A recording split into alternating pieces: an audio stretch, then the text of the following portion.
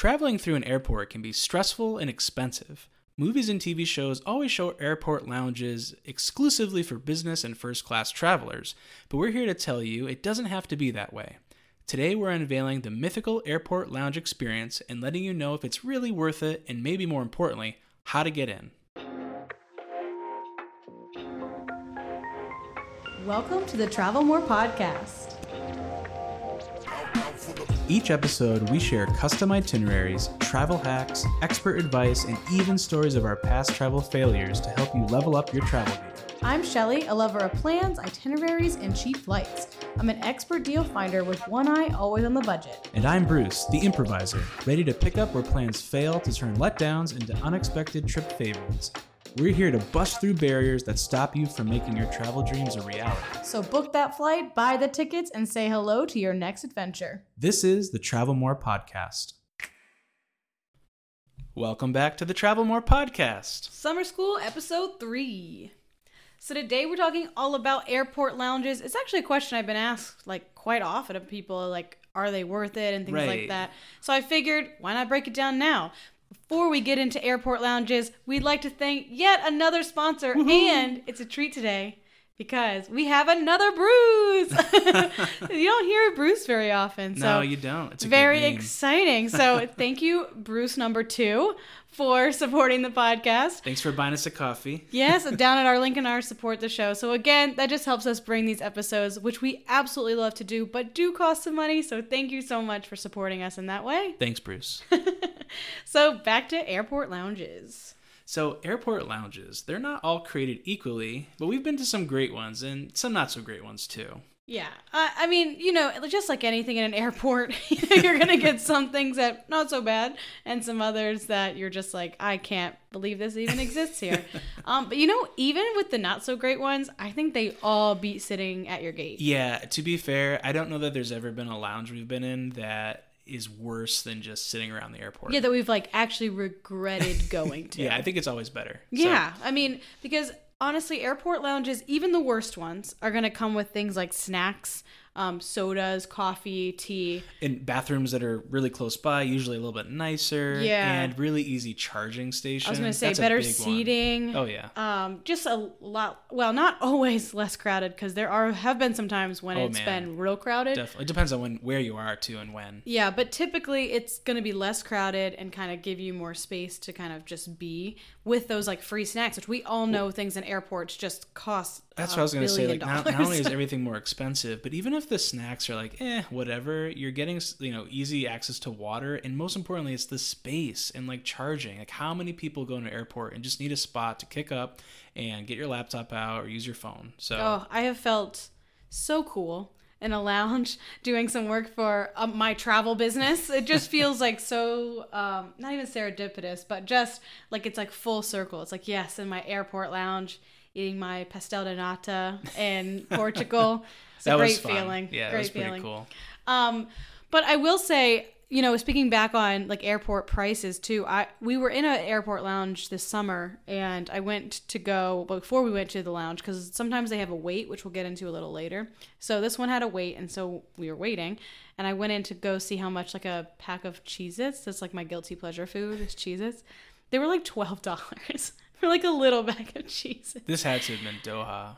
Right? No, this was in somewhere in the United States because I guess we did go to Doha last summer, but this was JFK. Maybe it was Gatwick. But anyways, it doesn't matter. The point is, It was stupid expensive. You could buy 3 boxes of Cheez-Its for the same price. And I was I will just wait for the lounge.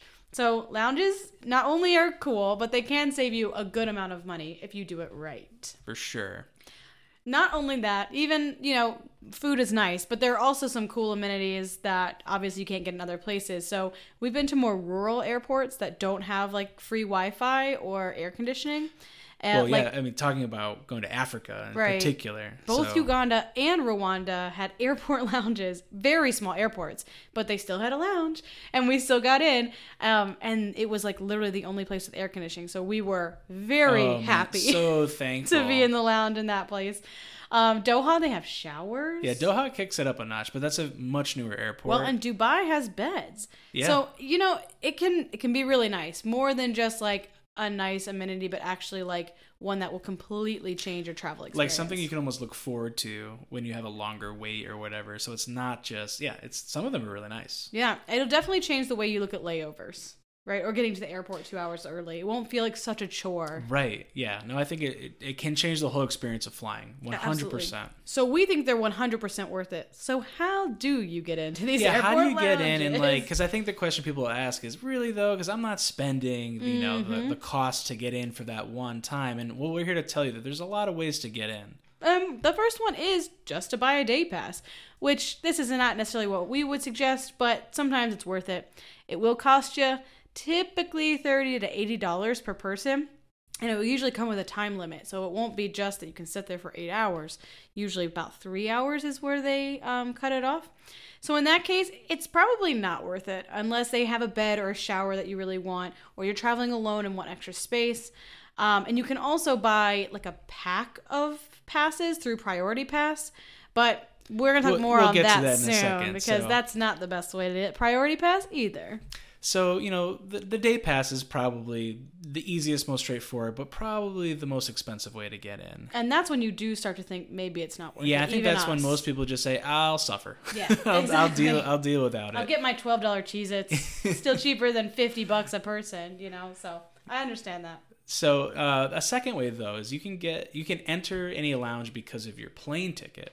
So business or first class travelers not only have access to their airline's lounge, but also their alliances lounge as well. So we'll talk more about alliances later in the summer school series, but you can easily look these up if you come across it on your airline ticket. So if you are a business or first class passenger, it might be worth it to see, if you're flying Lufthansa, for example, to see which alliance they're in and if any of those alliances have airport lounges, because you'll most likely be allowed in those as well. Yeah, it's essentially reciprocity. Yeah. Like they all kind of belong to the same group, so you can get in. Yeah.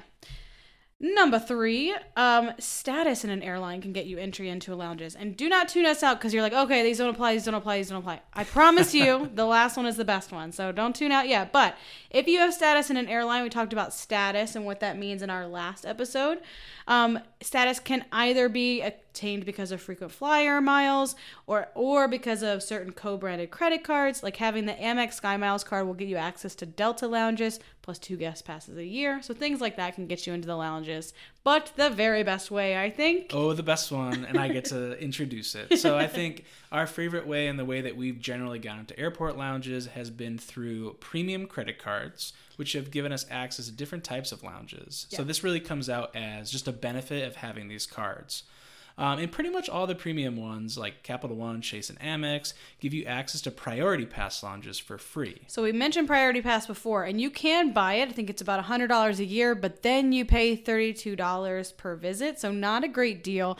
But you get Priority Pass Unlimited for free with the top cards in each Capital One, Amex, Chase. So that would be Amex Platinum, Chase Reserve, and Venture X cards. All of those come with a hefty annual fee, but they do also come with this. This is one of the many perks that all of those cards come with. And don't forget, when we talk about those credit cards, which we have and we will continue in some of our episodes, that annual fee really becomes a net zero, if not a benefit, if you are using all the benefits that come with it. And this is a really great one, we think. Yeah. So Chase Reserve gives you access to Priority Pass, who we just mentioned, plus Priority Pass restaurant credits, which it is now the only card that gives you that, which essentially means that you get money to certain restaurants in the airport, which might be even cooler than that one. Yeah, that one was really fun because when we flew out of JFK, I think, in Terminal 8. Oh, that's good. I don't even remember the terminal. The reason I'm remembering is because it's important to know when you go to an airport, not every terminal has a lounge. That's true. And sometimes you might actually take the trip to go to a terminal to sit if you're there long enough. We have absolutely done that. And we've definitely done that. But I think in JFK, we ate at a restaurant. There was like a really good steakhouse, and we used our credit. And that was awesome. It's $28 per person. So, I mean, you can get a pretty nice meal depending on where you are for $28 per person. We did well. Even in an airport. And I was going to say even in an airport because it was a JFK and it was a nice restaurant, but it's a little more expensive just because you're in the airport. Yeah. So the credit was super nice to have. But now only the Chase Reserve comes with that. And then there is a new Chase Lounge in Boston, which of course you get unlimited access if you have that reserve card. So pretty cool. The Capital One card, which is of course our favorite one, has Priority Pass as well, Plaza Premium Lounge access, and access to their Capital One lounges, which right now is only in DFW, but there's going to be more coming. And Amex has Priority Pass, Plaza Premium, Delta Sky Miles, Escape, and Centurion lounges. They have the biggest lounge network, but it also comes with the highest price tag. And you also have to watch for guest access on the Amex card because not all of those come with free guests. I know free guests come with the Capital One, I believe, as well with the Chase Reserve. But watch Amex because they get a little sneaky with their guests. Watch for those little fine print there. And I don't know, I can't remember if we mentioned this yet, but also know that sometimes when you see these lounges that accept like a premium Priority Pass, they don't always, if there's times of like high peak volume or traffic, sometimes they only accept certain people into that. So that is a very good point. An occasional, I don't know that I think we've experienced this once so far, where I think for whatever reason it was a high traffic time, they weren't accepting Priority Pass. Oh, you know what though? I don't know if we've actually been 100% turned away. We've been put on a waiting list a couple of times. Yes. But one time we were put on a waiting list, went over to the other lounge and got in no problem. That's what it was. I'm remembering now. Yeah, that was also JFK. We've been put on a couple times in Orlando because obviously Orlando is a pretty busy airport. It's busy. There's a lot of people. But even when we've been on the waiting list, it wasn't that bad because most people are kind of going in and they have a flight to catch. Yeah, so right. It's not like you're staying there all day. They can't sit forever. So just know that those are some caveats you got to think about. Yeah, for sure. So, of course, like most episodes this summer, we suggest getting your feet wet in the travel hacking world because they can get you some great fringe benefits. And while we wouldn't get those cards just for lounge access, it is nice to have that on the side. So again, if you've had any experience with this or some successes or even failures, we'd love to hear from you. And one way to do that is to join our new exclusive Facebook group where we share tips and tricks and ask questions to fellow travelers, and we all try to help make our travel dreams a reality. So check out the show notes and find the link. And join us next week where we look over how TSA PreCheck and global entry stack up against each other and which one you should get for your next trip. See you next time. Bye. Did you know that every time you book a Disney or Universal vacation, you're paying for a service that you may not even be using? Really?